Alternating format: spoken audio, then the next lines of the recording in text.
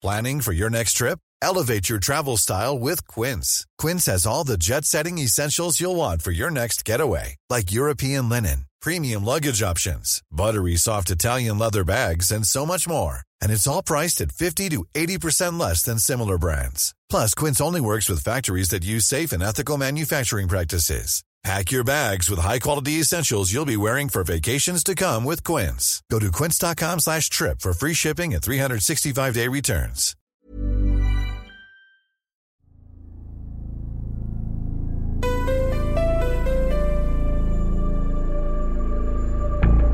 So raise your right hand, please.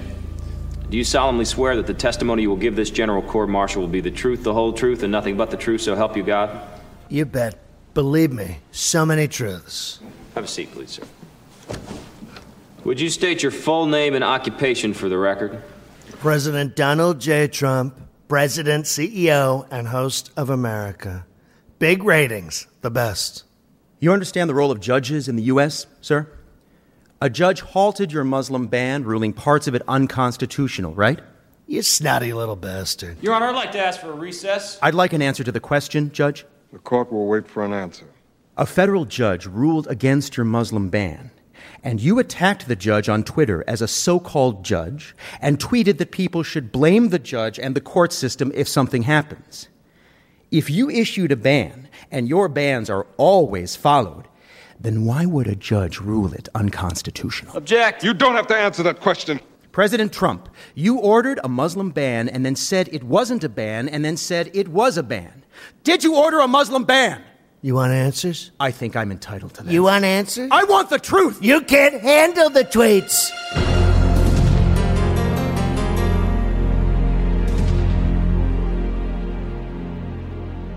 This is Intercepted.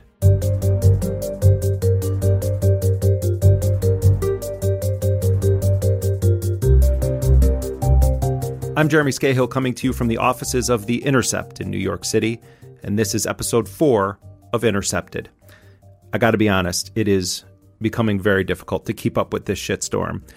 We had the late-night resignation this week of National Security Advisor General Michael Flynn. The president's National Security Advisor, General Michael Flynn, suddenly resigned late last night. This follows questions about his conversations with Russian officials. Mike Flynn is an open Islamophobe. He worked on the assassination program under Bush and Cheney. He more recently was the front man for coming very close to threatening war with Iran. As of today, we are officially putting Iran on notice. Thank you. There are all sorts of reasons why Mike Flynn should not have been the National Security Advisor, but that's not why he's going down. But times were just as tough halfway across the drawing in the former Soviet satellite of Pennsylvania, where Rocky and Bullwinkle's arch rivals, Boris and Natasha, and their fearless leader, were cooking up their latest scheme for taking over the world, when their plans were crushed by the fall of the Iron Curtain. What's going on? He's going down because of the phone calls that he had with Russia's ambassador to the U.S. during the transition period from Obama to Trump. And what's becoming clear is that the White House is sort of transforming into a backstabber's alley. I know it was you, Fredo. You broke my heart. You broke my heart.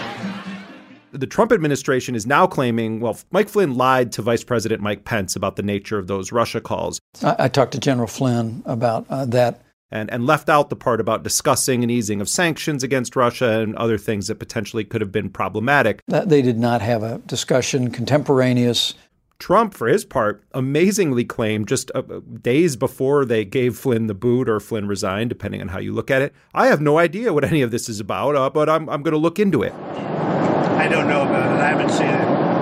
What report is that?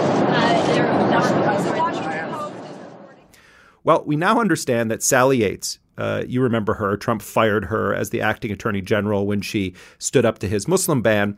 Sally Yates apparently, back in January, had raised the Flynn phone calls with the White House and said that there were discrepancies between what Mike Flynn was saying in public about what he discussed with Russia's ambassador and what intelligence intercepts of those calls had documented. Now, the New York Times is reporting that the FBI interviewed Mike Flynn just days into his time as Trump's national security advisor. Now, if Flynn lied to the FBI, he could be hit with felony charges. All of this should be investigated, no doubt. But something else seems to be at play. Senate Republican leaders are now increasingly joining in with the Democrats in saying we need to investigate this Mike Flynn scandal.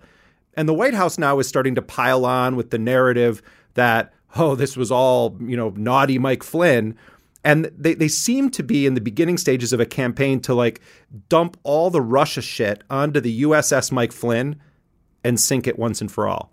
Now, that's not likely to succeed, especially given the state of commentary in the U.S. media, the hysterical posturing of the Democrats and their cheerleaders in the media on this Russia story.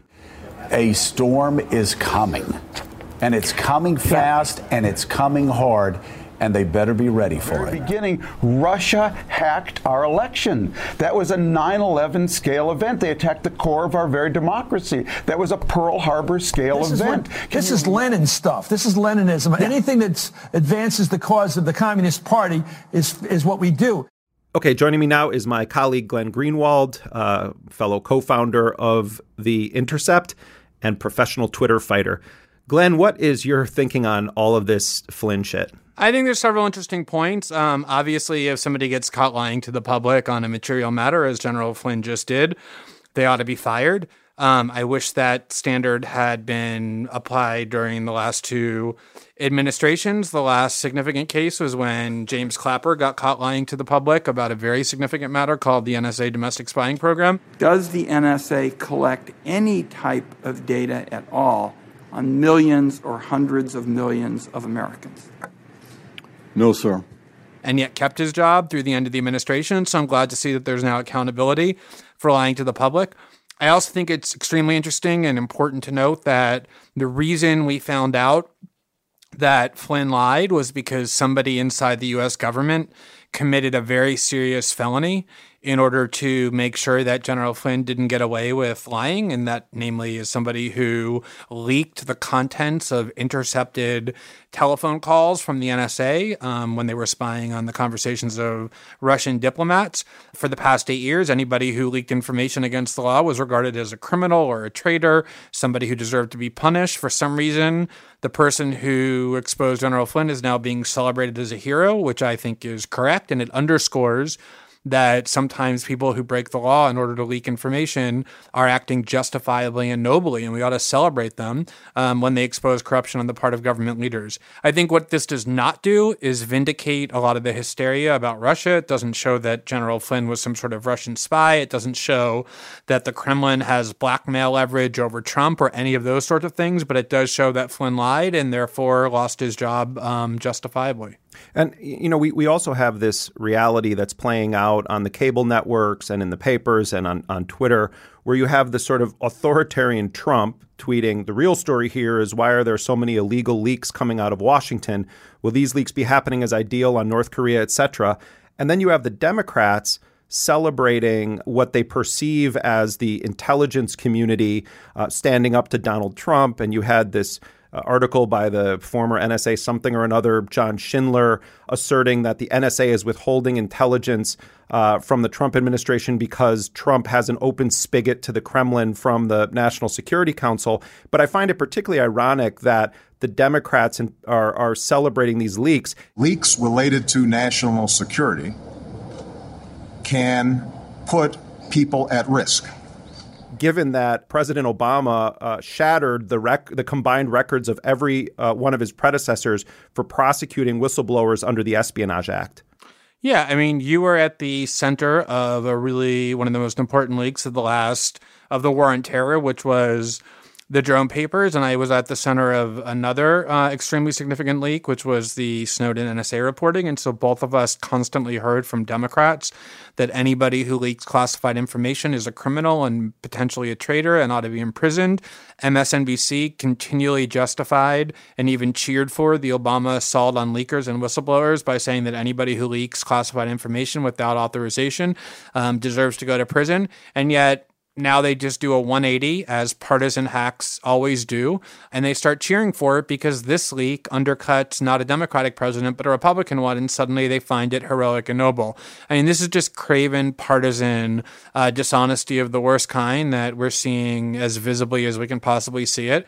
Wow, Julian Assange, fascinating. I do hope you get free one day. I wish you the best. Thank you for being with us. Thank you, Sean. And we see it on the other side of the equation, too. People like Laura Ingraham and people at Fox News who support Trump were very supportive of WikiLeaks throughout the campaign. They were supportive of the Snowden story. And now suddenly they're indignant over the fact that someone leaked information because it hurt the Trump administration. These are the kinds of hideously dishonest partisans that basically ruin any integrity or value in political discourse. We all know who they are and have seen them over and over. But I guess at the end of the day, you have to just take your allies where you can get them. And even if the motives are really lowly and warped and malignant, it is true that whoever did this leaking did the right thing, and we ought to be thankful for them, regardless of what the motive was of that leaker, whether it was to destroy General Flynn because he's a threat to the deep state, or whether it was because they want to harm the Trump administration because they're viewed as threatening of the CIA's agenda. Whatever the motive was, the outcome was justifiable. Right. And then, and of course, the official organ of the resistance, MSNBC and the NBC network, they did another, thinly sourced, anonymous officials story saying that the Russian government is considering offering fugitive Edward Snowden as a gift to President Trump. But at the end of the day, it creates complication for the new administration. Complications that might arise during a Snowden trial, like reopening the debate about American surveillance and civil liberties. Good for the Russians. Last year, Mike Pompeo, now CIA director, said prison was not enough for Snowden. And I think the proper outcome would be that he would be given a death sentence. Yeah, I mean, that's another perfect example. If you evaluate that story with even minimal amounts of critical faculties, what you instantly see is that this storyline about how Trump should get Putin to trade Snowden as a gift actually originated not from the Kremlin, but from the factions of the CIA who were squarely behind Hillary Clinton, in particular, former acting CIA chief under Obama and turned Hillary Clinton surrogate Mike Morell, who a month ago wrote an article saying Trump should convince Putin to hand over Snowden as a gift. And then, lo and behold, magically, this storyline appears a month later, planted in NBC by, of course, an unnamed official, claiming that in telephone conversations that they tapped or email communications that they read, they heard Kremlin officials plotting to hand Snowden over. Now, maybe that's true. Maybe the Russians just happened to be planning exactly the thing that Mike Morell a month ago advocated. But given that there's no name on the story, given that it's coming from the intelligence community, which is created to disseminate misinformation, given that the intelligence community despises Edward Snowden and could easily be using this leak to pressure Trump or to put it in his brain, so many potential alternatives, to just instantly treat it as true, to just blindly believe that there are now telephone transcripts showing Kremlin officials plotting to hand over Snowden as a gift, all because some unnamed person in the intelligence community said that to NBC News, is just gullibility and idiocy of the highest order. And yet that has happened over and over, especially where Russia's concerned. Whenever there's an anonymous leak, everybody instantly believes it to be true. No evidence needed to be presented. As long as it's pleasing, as long as it bolsters people's desires and makes them feel good, then it just anything goes. And we see it over and over. And those are two great examples. Well, let me ask you. I mean, we about this issue of anonymous sources. We at The Intercept, we spent quite a bit of time determining what our policy would be on anonymous sources. And I see often on Twitter when you make this point, you get attacked and people say, oh, well, you guys use anonymous sources. And we do, in fact, at times use anonymous sources. We published a massive dump of FBI files. We published the drone papers, which was based on a source within the intelligence community that we granted anonymity to. So what is your view of the difference between the varying forms of granting of anonymity that you're talking about? Well, first of all, there's a fundamental glaring difference between publishing an assertion from an anonymous source, some person saying that something happened, but you can't see any evidence for it. You can't touch anything concrete. There's no way to critically evaluate whether it's true. It's just some woman or some guy who refuses to attach their name to it making a claim versus publishing actual authenticated documents, things that you can touch and feel and read so you know that they're real. And what matters in those cases is not where it came from, who provided it, but what the documents themselves actually reveal. For example, had Edward Snowden remained anonymous, his documents would have been just as informative, right? The FISA court order showing that the U.S. government was collecting millions of calls every day from Americans would have been just as newsworthy. And in fact, Snowden was anonymous at the time that document was made public. So there's a huge difference between anonymous assertions and documents, concrete evidence provided by an anonymous source. Beyond that, I would say there are times when anonymity is justified. If the source is providing information that's genuinely in the public interest and would face serious punishment and recrimination in the form of prison or being fired or having their reputation ruined or other kinds of dangers, I'm not saying anonymity is never justified. But whenever, as a news consumer, you see a media outlet publishing an assertion from an anonymous source that's unaccompanied by documents and evidence, you ought to be very skeptical about whether that claim is true, because the whole nature of anonymity is that the person is protected, which means if they lie, if they propagandize, if they deceive, they're protected from all consequences, which is the reason, beyond the fact that you don't see any evidence for it, that you ought to always be skeptical of anonymous sources, including ours.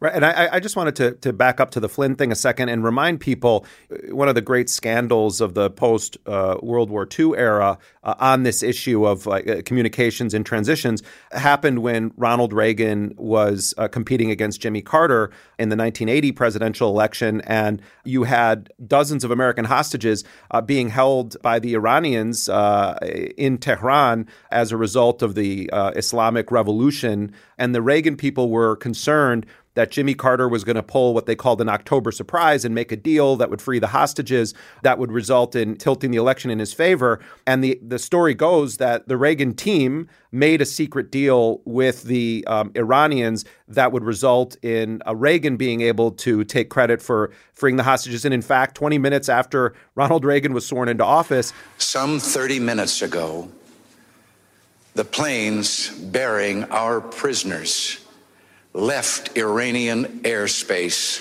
and are now free of Iran. Now, Reagan did a ton of dirty criminal shit. And the point here isn't that this is the model or that it's okay. It's that all of the pearl clutching in Washington about, Mike Flynn is really sort of political theater on one level. This idea that people should not interfere in foreign policy. I remember in 2007 when Nancy Pelosi went to visit Bashar al-Assad in Damascus at the time the Bush administration was imposing sanctions on and was trying to isolate the Syrian regime. The big scandal on the right was that Nancy Pelosi ought to be prosecuted under the Logan Act for interfering in the Bush administration's foreign policy. The reality is the Logan Act isn't a really troubling and oppressive statute that has never been used to prosecute anyone precisely because of how troubling it is. It basically is oppressing one's freedom of speech and freedom of petition and freedom of movement to be able to express one's views or to engage in political activism. And especially in this case where Flynn is literally weeks away from becoming the national security advisor and the Trump administration is about to take over, the idea that they would communicate with other countries to signal what their intentions are, again, maybe it's a breach of protocol because there's only one president at a time or whatever, but it's hardly anything cataclysmic. I do agree that if Mike Flynn lied to the public, he ought to be fired. We shouldn't have public officials lying to the public about critical matters. But beyond the lying, I really am not bothered by any of it. Now, we should say that it's not clear if Flynn resigned or if he was actually fired. Did he just lie to Mike Pence, who then passed on that false information to the American public? Or did Flynn actually lie to the FBI when they reportedly questioned him about this? Stay tuned. Glenn, we got to leave it there. Thanks for being with us. All right, Jeremy, good talking to you. Glenn Greenwald is my fellow co-founder of The Intercept.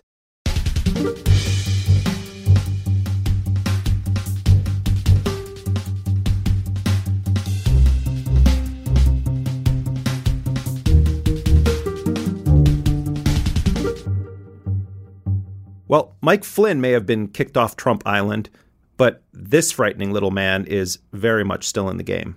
Our opponents, the media, and the whole world will soon see, as we begin to take further actions, that the powers of the president to protect our country are very substantial and will not be questioned. Well, I guess let me step back. This past weekend, millions of Americans and others across the globe were introduced to Stephen Miller. He's one of the radical right-wing ideologues that's currently in control of some of the most sensitive operations and policy direction of the United States government. This 31-year-old propagandist has been slithering around right-wing circles for a number of years, but he really broke through and made a name for himself as Donald Trump's warm-up act during the campaign for president. What kind of political establishment allows its own children to be slaughtered in the streets because we won't enforce our immigration laws? And Stephen Miller is now helping to draft executive orders. He's reportedly even chaired a meeting of the National Security Council, along with Steve Bannon, the white nationalist, former head of Breitbart. Trump likes to call them his two Steves. These two hateful characters are now in the driver's seat of a tremendously dangerous car. Well, I think the concern can be, in some sense, very simply put, which is that what were once fringe, anti-Muslim, extreme views are now in the White House and are poised to impact policies in ways that I think will be hugely detrimental to people's rights and to our national security. That's Hina Shamsi, the head of the ACLU's National Security Project. I've known Hina for many years. I've interviewed her for stories about the watch list, about targeted assassinations, about Guantanamo. And before the ACLU was raking in tens of millions of dollars in donations to help their battle against Trump's Muslim ban, Hina was fighting day and night against the Obama administration's policies, the massive watch listing matrix, her fight to close Guantanamo, representing the families of people killed in drone strikes during the Obama era. And I think that, like me, Hina is very heartened to see this tremendous groundswell of awareness and action on this issue of the targeting of Muslims and others, but also horrified at why this is necessary right now.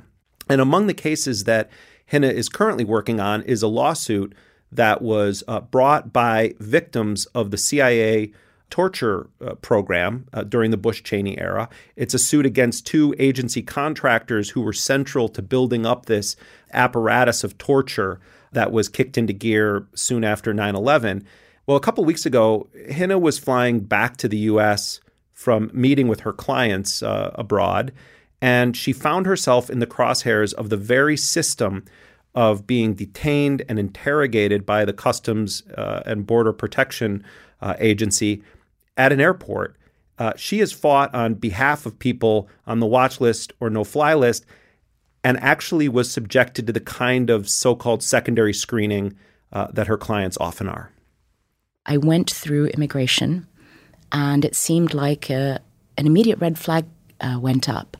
And a Customs and Border Protection agent came and took me to a separate section of the airport behind the luggage carousels and started asking a series of really extraordinary questions.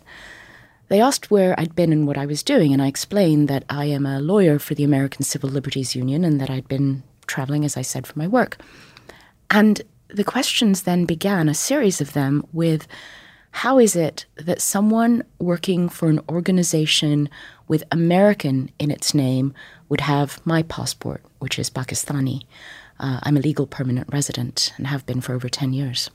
How is it that someone working for an organization, this organization with American in its name, would be representing people who are not citizens?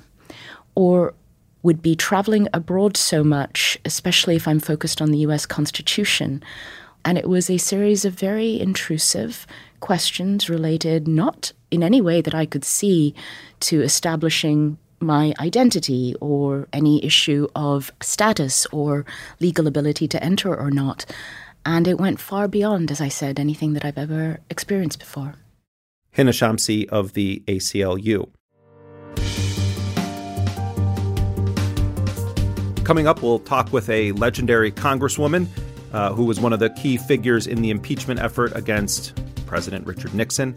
I'll ask her what she makes of the mounting calls for President Trump to be impeached. What she has to say may surprise you. We're also going to hear from the newest journalist to join the staff of The Intercept, Naomi Klein. She'll be talking about brand Donald Trump.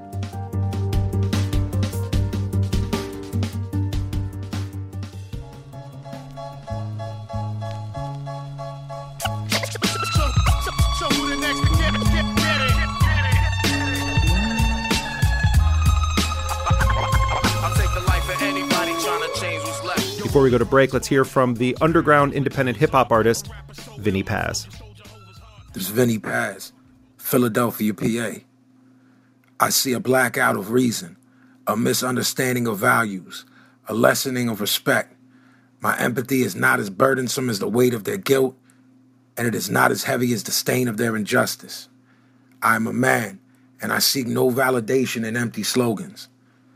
I see human corruption reaching out to ensnare in vile tendrils of ungodly greed, and I live holy days trying to avoid its influence. I've been force-fed lies my entire life. I've watched gluttonous men take blood from stone and spin it into gold.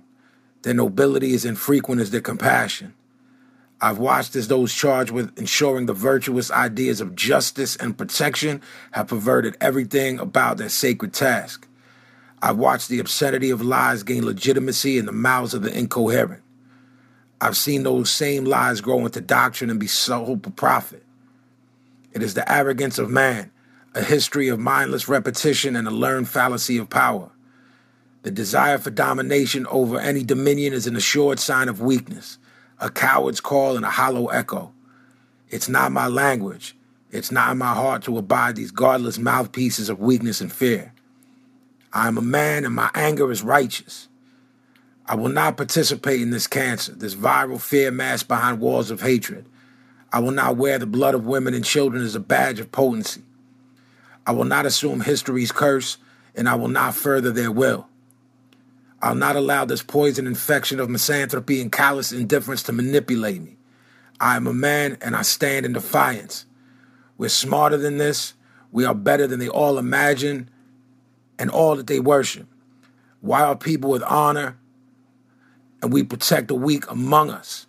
We are the swarm of voices that will coax blood from their ears. Assalamu alaikum. Vinnie Paz is the lead MC of the hip-hop group Jedi Mind Tricks. This is Intercepted. Stay with us.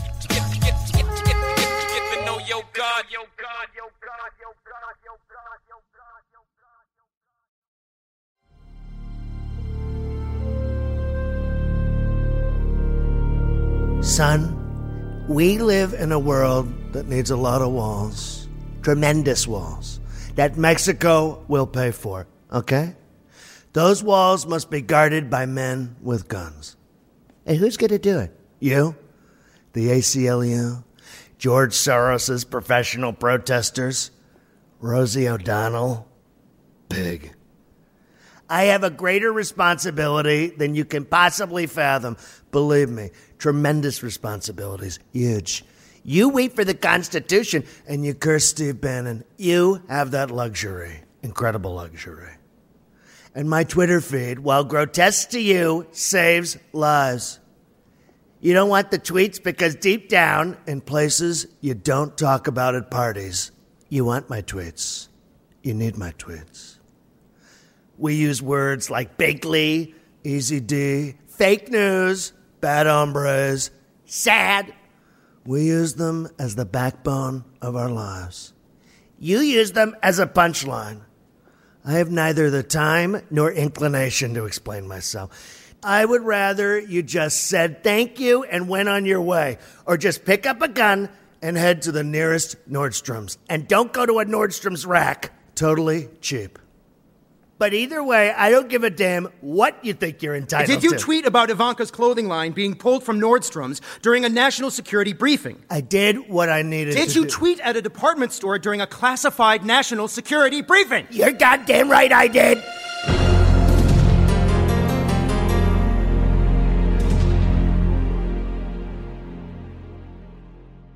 All right, welcome back to Intercepted. I'm Jeremy Scahill. I want to encourage people to check out all of the investigative journalism on theintercept.com. Now, for a lot of people, Donald Trump's administration is already a horror show. The Muslim ban, the Yemen raid, the suggestion he may resume cluster bomb sales to Saudi Arabia, Steve Bannon's presence in the administration, not to mention on the National Security Council, the ICE raids, Donald Trump's failure to know that Frederick Douglass is not a living person who's doing great things. Frederick Douglass is an example of somebody who's done an amazing job and is being recognized more and more, I notice. And on and on and on. And that's not even getting into Trump's own personal conflicts of interest. We haven't even seen the guy's tax returns. He's still basically running his Trump empire in between tweets attacking federal judges and the failing New York Times. The word impeachment, though, is blowing in the air, and I think it's those winds are blowing a lot stronger, particularly in light of the Flynn situation. Ever catch yourself eating the same flavorless dinner 3 days in a row? Dreaming of something better? Well, HelloFresh is your guilt-free dream come true, baby. It's me, Keke Palmer. Let's wake up those taste buds with hot, juicy pecan-crusted chicken or garlic butter shrimp scampi. Hello Fresh. Stop dreaming of all the delicious possibilities and dig in at HelloFresh.com. Let's get this dinner party started.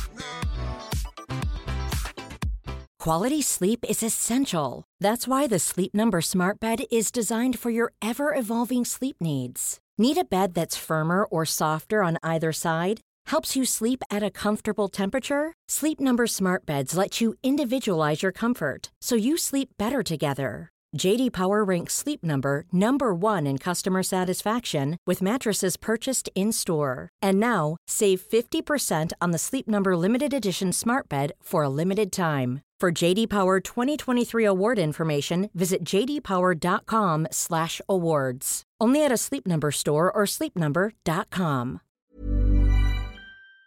Nancy Pelosi, the top Democrat in the House, she says it's not quite on the table, impeachment, but she does seem curious about the issue. Richard Nixon's White House counsel, John Dean, said recently, quote, "I don't think Richard Nixon even comes close to the level of corruption we already know about Trump." Because people have got to know whether or not their president is a crook. Well, I'm not a crook. Well, this is a topic that's going to increasingly pop up in the weeks and months ahead, but is it really a feasible thing? To break all this down, I'm joined by Liz Holtzman. She is a former Congress member from New York City. She was the youngest member of the House Judiciary Committee that voted to impeach Richard Nixon. Liz, welcome to Intercepted. Thanks, Jeremy, for having me. The bookies in the UK are putting the odds at 2-1 that Donald Trump is impeached in his first term. You've got almost 1 million signatures on a petition being circulated by this group, Roots Action, calling for the impeachment of Donald Trump. Representative Gerald Nadler is starting to kind of poke around the issue, looking for an inquiry. But I think that the word impeachment is being thrown around a lot lately, and sometimes in a way that doesn't seem to have a grasp of what it even means. Explain what impeachment actually is in the context of the president of the United States. Actually, when we were confronted with the misdeeds of Richard Nixon in 1973, the only impeachment effort that had taken place almost 100 years before against Andrew Johnson, President Andrew Johnson, and that had been attacked by historians for the 100 years afterwards. It was very partisan, and it was a failure. So all of us had to go and start reading the Constitution and reading the English history books and all of that. Impeachment is not something that was taught in law school, at least when I went to law school. But it's a practice that derives from ancient British history. Let me tell you why this is in the Constitution. The framers wanted a democratic society, and so we had election of the president. Of course, it wasn't direct. You have the Electoral College, but people got to vote. Not everybody, property holders, no slaves, so forth, women. But the framers also did not want a parliamentary system. They didn't want a system where a president could be removed from office. And on the other hand, they knew that presidents could do very bad things while they were in office. They knew that presidents might, because they were human, steal, cheat, take bribery, connive with foreign governments, do all kinds of bad things.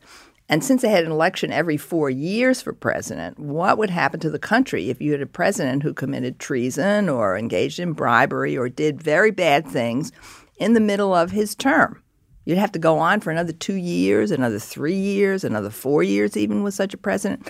So they knew they had to have a system to remove a president from office who was engaging in bad acts. But on the other hand, they didn't want to make it easy to remove a president because they didn't want a parliamentary system and they wanted a strong president. So they had to kind of balance it. As a result, they made impeachment a very cumbersome and difficult process, which is why there have only been 3 times in the history of this country where impeachment has been attempted and only once where it succeeded. How does impeachment work? It's a process that starts in the House of Representatives, which acts like a grand jury, issues what's similar to an indictment. Here's what the president did that was bad. And then it has to go to the Senate, where there's a trial. The Chief Justice of the Supreme Court sits on the trial, and you need 2/3 of the Senate to convict. In other words, it's very tough under any circumstances to get a president removed from office. First of all, people are reluctant to throw out a president, so you have to get a majority in the House of Representatives, and you've got to get 2/3 of the Senate to agree. And the Constitution is very specific about the grounds for impeachment. You cannot remove a president from office through impeachment because you don't like his policies, or because his behavior is bizarre, or because you disagree with him, or because his actions are despicable. Those are not grounds for impeachment. The only grounds are treason, which is defined in the Constitution, bribery, which everybody knows what that term means, and the third term is other high crimes and misdemeanors. That's a very mysterious term because we don't know what a high crime is, much less a high misdemeanor. We don't use that language. That language derives from ancient British law, ancient British practice, where they could impeach executive officials. A high crime and misdemeanor, in my opinion and the opinion of my colleagues on the Judiciary Committee, is basically a political crime, a serious, grave abuse of power that threatens the basic workings of our government. In other words, it's a president who does something not trivial, but something serious that affects people's rights or the operation of our laws, and that's not authorized or is an abuse of his power. What rose to the level of high crimes when you worked on the impeachment of Richard Nixon?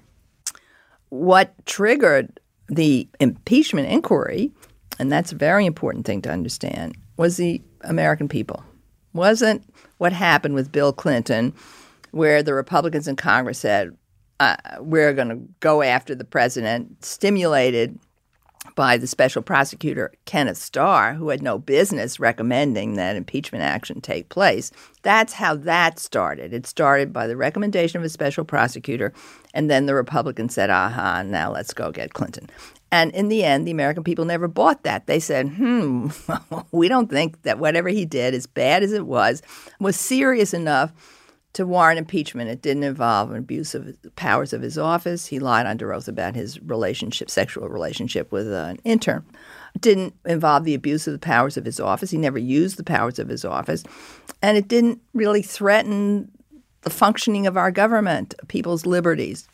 What happened with regard to Nixon was that it was discovered that there was a taping system in the White House. Richard Nixon wanted to keep track of his conversations, so he set up a taping system. And, of course, the special prosecutor who had been appointed after the burglars had said there were higher-ups involved in Watergate, Archibald Cox, a Harvard Law School professor, said, I'm going to go and try to get those tapes.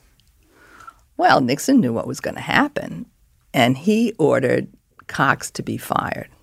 Well, good evening. The country tonight is in the midst of what may be the most serious constitutional crisis in its history. The president has fired the special Watergate prosecutor, Archibald Cox, and he has sent FBI agents to the office of the special prosecution staff and to the Attorney General and the Deputy Attorney General, and the President has ordered the FBI to seal off those offices. That's a stunning development, and nothing even remotely like it has happened in all of our history. The American people said, this is not America. We're not a banana republic. Prosecutor has to be able to search for the truth no matter where. And so Congress was flooded with phone calls, telegrams, letters, people screaming and yelling. The American people said, enough of this. Congress, you have to do something about this president. And the evidence included, ultimately, the tape recordings of President Nixon's White House conversations. And they showed beyond any doubt that he was involved in both criminal activities and serious abuses of power. But what happened was one of the tapes is called the smoking gun tape. And that tape showed that Richard Nixon orchestrated and directed the cover-up. What he said on that tape was he ordered his top aide, Haldeman, to call the CIA and tell the CIA to stop the FBI investigation into Watergate, into the break-in. So that was both a kind of a crime because it was an obstruction of justice, obstructing the effort of the FBI. It's also a serious abuse of power. It's misusing the power to order the CIA to do something that it had no business doing, that was solely not for the well-being of the country, but solely to protect Richard Nixon from being prosecuted and found out in terms of his criminal activity. So you had the standard for high crime and misdemeanor. We're not even a month into the Trump administration. What do you make of these calls for impeaching Donald Trump at this point? First of all, the impeachment would be extremely difficult. Remember, you need a majority in the House of Representatives. For them to vote against the president is going to be extremely difficult because they're going to have to explain to their constituents, most of whom voted for Donald Trump, why they did this. It will only happen if the evidence, as it was with Nixon, is so overwhelming that the American people say enough. But if impeachment is political, as it was with regard to Bill Clinton, it was totally partisan. That was not the impeachment effort that went into the removal of President Richard Nixon. That was bipartisan from the beginning. The chair of the House Judiciary Committee and the members of the House Committee understood that Nixon's conduct was really threatening the republic, our democracy, the rule of law, the constitutional system that we had. So if we wanted him removed from office, we had to make sure that the process was fair, was totally legal, was backed by full evidence, and that we had Republican support because the American people were not going to buy overturning an election by Democrats, even though we controlled the House. We had the votes. Right. Is there anything that is in the public realm right now that you can see as indication that there would be the kind of crimes being committed by Trump or his administration that would rise to the level of impeachment? I think there's some very troubling signs. I don't see any impeachable offenses at this moment, but I see that there's a possibility that we could have them in the future. Why do I say that? What caused Nixon's downfall was his arrogance about being president. He thought he was above the law. Once you put yourself above the law, then you are asking for trouble. He thought he could cover up. He thought he could abuse agencies. He thought he could break into people's homes, wiretap without warrants, pay no attention to what the law required.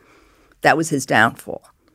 We see signs of that with regard to Donald Trump. For example, the denigration of the judiciary, trying to bully them, trying to denigrate them, shows a real contempt. So-called judge. Yeah, so-called judge, political. They need to do their job. They haven't done their job, that kind of thing.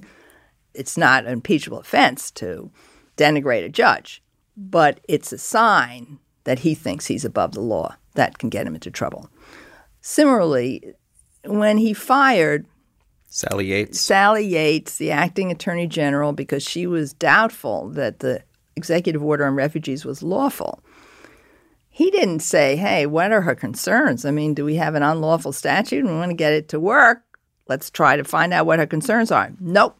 He ignored them. Again, a sign of contempt for obedience to the law. I'm not saying that it was illegal or an abuse of power to fire her. I think he had the right to do that. I don't necessarily agree with it, but I don't think it's an impeachable offense. But it's this kind of a mindset. I'm the top dog, and the whole system has to kowtow to me, and I don't have to make my laws lawful because people have to obey them. I'm the president. That's a very bad sign at the beginning. One other thing are his financial entanglements. One of the grounds for impeachment is bribery, treason, other high crimes and misdemeanors. Bribery could mean taking money from somebody knowing that they're trying to influence you. Doesn't mean you have to act on it, but simply taking that money might be engaging in bribery. Well, if you haven't separated yourself from your hotels and you've got people staying at the hotels, for example, who are doing so in order to get you to change position on the pipeline, is that bribery? And so you may start getting issues of bribery with respect to who's paying money into the hotels, and all that money that goes into the hotels goes into his pocket. Does he know who's staying in his hotels? Does he understand that this is really buying influence? It's similar to campaign contributions, but those are exempted. This is not exempted. So could we be having large-scale efforts at bribing Donald Trump? And his participation by not walling himself off from this could create really serious problems. It's not a conflict of interest issue. It's not an ethics issue. I mean, it could be those things. But seriously, from my point of view, it could be bribery. And then we are getting into constitutional impeachment grounds. I've been hearing rumblings that there are powerful neoconservative figures that are in Dick Cheney's circle of influence that have started discussing the 25th Amendment to the Constitution and the idea that maybe Mike Pence could end up ascending to the throne before Trump's first term is over. What scenario could lead to Mike Pence becoming president? Well, I've looked at the 25th Amendment, and it was adopted in order to fill the vacancy of the vice president. But it also allows for the president, if he's suffering from some illness or has to go to the hospital or has some heart attack and is under anesthesia or something like that, to relinquish the powers of his office temporarily and then regain them. That's been done, was done by Ronald Reagan, maybe other presidents as well. And we filled vacancies in the vice presidency using the 25th Amendment. The 25th Amendment, however, has a provision for the involuntary removal of the president of the United States, but it requires consent by the vice president and the heads of executive departments. So you can't just have Mike Pence saying, I want to be president, and saying that Donald Trump is unqualified to be president or to be removed. Well, what if Donald Trump decides he's bored with this? It's not it's not like running my company, and I'm gonna go back to hosting The Apprentice and running the Trump Organization. He can always resign. Richard Nixon resigned, and then of course the vice president becomes president. But if, for example, people felt that the president's behavior were really a sign of instability or mental instability, and enough of the cabinet members agreed with that, there could possibly be a way of removing him. However, the 25th Amendment is very badly drafted, and the president could say, well, I'm really fine, so I'm going to take back the powers of my office. Then it would go to the House of Representatives for a vote. So it's a very, very cumbersome process. I guess Pence, if the president really behaved in an even more extreme and eccentric and bizarre way than he's behaving now, many people think he's unstable now. Do you think that's possible? Yeah, it's possible, but he could be more erratic and. Yeah, I think it's possible, but I do think that the procedures are not spelled out, and would Pence take advantage of them because he's the one who's going to benefit from it, it would look very, very troublesome, I think. And how would he be able to say that Trump is not mentally balanced when he can't have an examination? So you'd have to get Trump basically to agree to be examined by a psychiatrist. Is that going to happen? So I'm not sure that mechanism is going to work. It's worth exploring because I think there really are issues of stability, but how you make it work is another issue. What do you think people should be looking at right now, or your sort of final thoughts about where we are as a country in this moment with Trump in power? The bizarre behavior of Donald Trump already reflects, I think, one area where he has actually abused his powers of office in a serious way, affecting the liberties of people in the United States, and that is his attack on Nordstrom. Nordstrom is a private business, and it's allowed to sell to whomever it wants to without discrimination, and it's allowed to carry whatever kind of clothing and sell whatever clothing and advertise as it wants within the law. Donald Trump, using the powers of his office as president, cannot attack that business. It's an abuse of power. He used the presidential Twitter operation to attack Nordstrom. We can't have a president basically threatening a private business, attacking a private business. That becomes it's abuse, it's a misuse of the powers of office for private purposes. This is to, ensure that his daughter is making money. Well, that's fine and good. He wants to do that. He can't do it as president. And there's some things that he has to give up as president, and that is to use to try to defend members of his family by using the power of the presidency. That is a very serious thing that he's done. Even one of the Republicans said that he finds this over the line. And if he continues this kind of behavior, attacking private businesses or private individuals, using the power of his office for personal gain or personal gain of his family, those could be impeachable offenses. It's completely wrong. I hope the situation will get worse for Donald Trump in the sense that the American people will come to their senses about him. All right. Thank you very much, Liz. Thank you.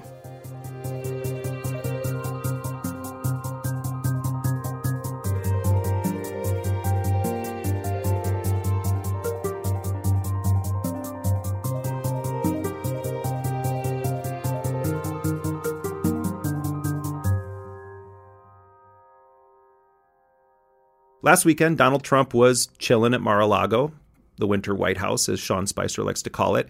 It was the culmination of the live tweeting of his maxin' and relaxin' with Japan's Prime Minister Shinzo Abe, with whom Trump shared yet another awkward as hell handshake to kick off their weird bro comedy. I said, come on, Shinzo, let's go over and say hello. Mar-a-Lago ain't Camp David, and you are not welcome there.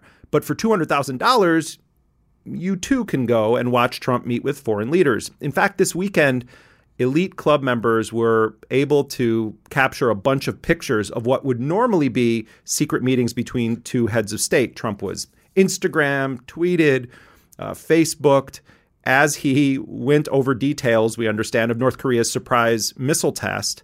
While he was sitting there with Prime Minister Abe of Japan, waiters were removing dishes and cleaning the tables, and they're looking at classified documents.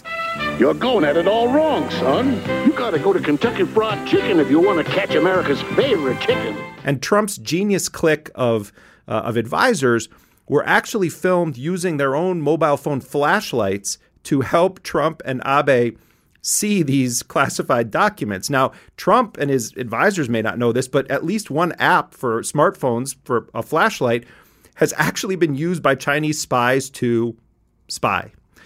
One of the pictures taken by someone in the club that night also suggests that Trump is still using his old, insecure Android phone to take calls and post tweets. Now, that is an easily hackable device. And I know a lot about hacking, and hacking is a very hard thing to prove. Well, Trump is brazen in his disregard for both the ridiculous formalities of being commander-in-chief, as well as those that are probably in place for a good reason. His main mission seems to be to promote brand Trump through the White House and to cash in. I'm joined now by Naomi Klein and very excited to announce that she is joining us here at The Intercept as a senior journalist, and she's going to be covering the Trump administration. Naomi, we're all very excited to have you on board. Welcome to the crew. Thanks, Jeremy. I'm excited too. What do you make of the kind of mini scandal right now of Melania Trump and Ivanka Trump and their product lines, and Trump attacking Nordstrom's and Kellyanne Conway pitching for people to buy Ivanka's clothing on Fox and Friends while she was in the Brady Room at the White House? This week has definitely made it clear that the United States doesn't have a first family. It has a first family of brands. And there was a series of stories. I mean, really, this has been clear from that first photograph, but before inauguration, when Ivanka was seen meeting with her father and a Japanese delegation.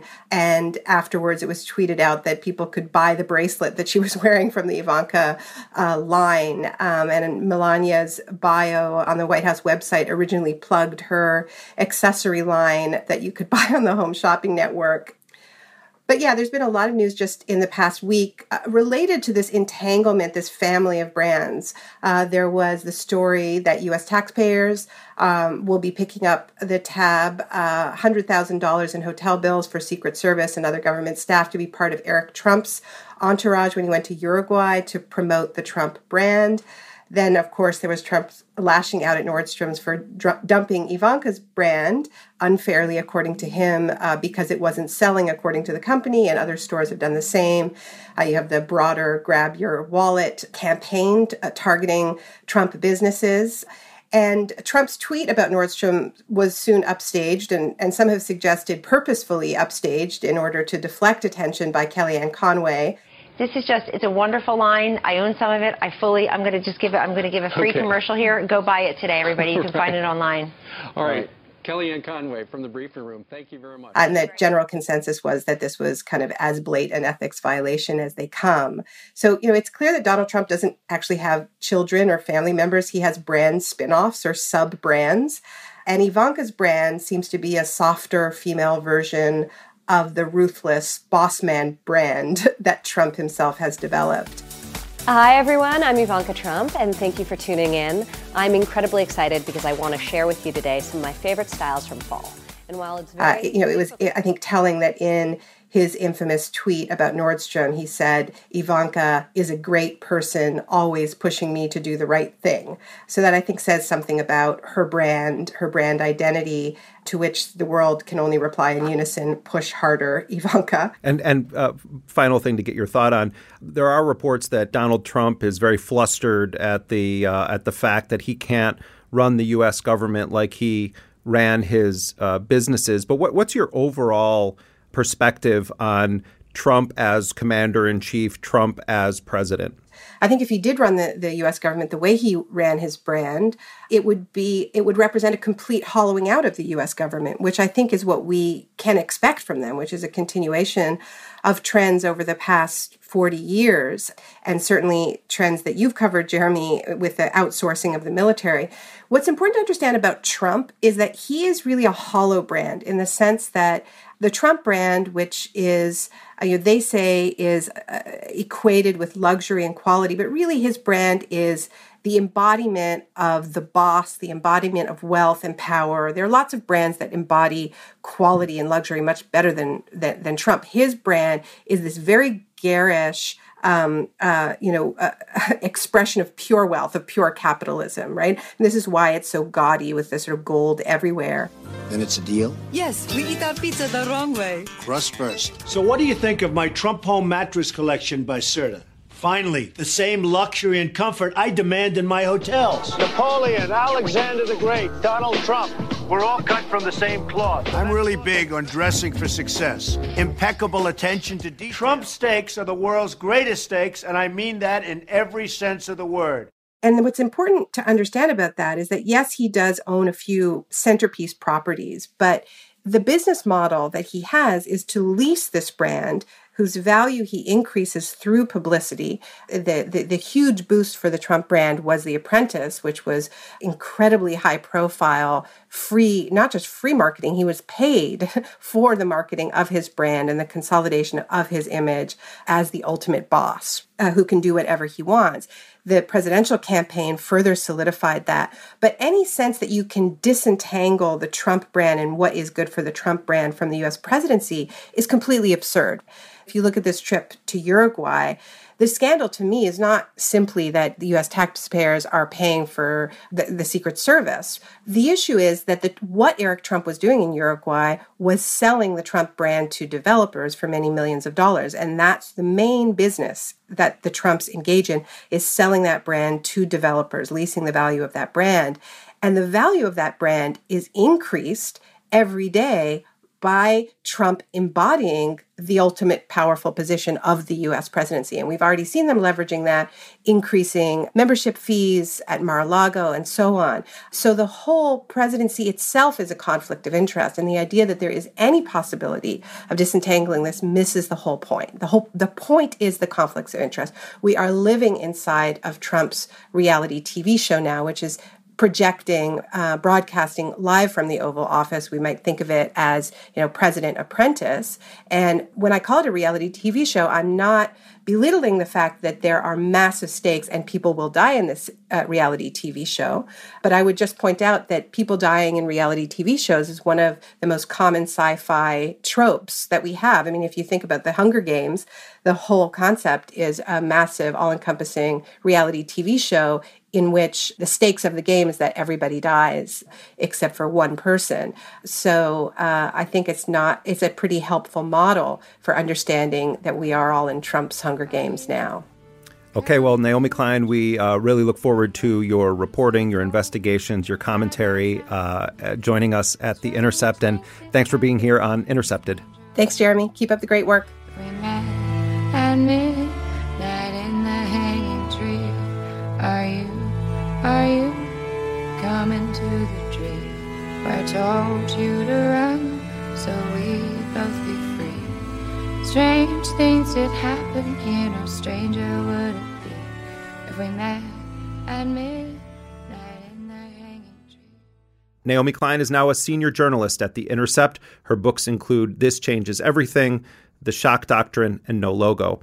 As our editor-in-chief Betsy Reed wrote, as one of the world's foremost journalists and thinkers about power and injustice, Klein is uniquely suited to the task of dissecting the extraordinary political moment ushered in by Donald Trump's election. I agree completely.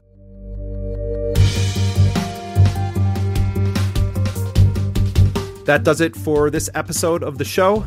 Intercepted is a production of First Look Media and The Intercept. We're distributed by Panoply. Our producer is Jack Dizadoro, and our executive producer is Lital Malad. Rick Kwan mixed the show. Our music was composed by DJ Spooky.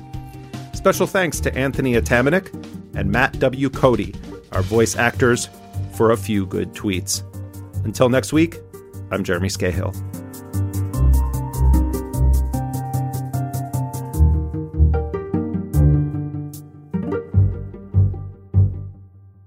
Happy Valentine's Day, Glenn. Oh, thank you, Jeremy. Happy Valentine's Day to you, too. What are you doing to celebrate? Throwing darts at your face on the wall.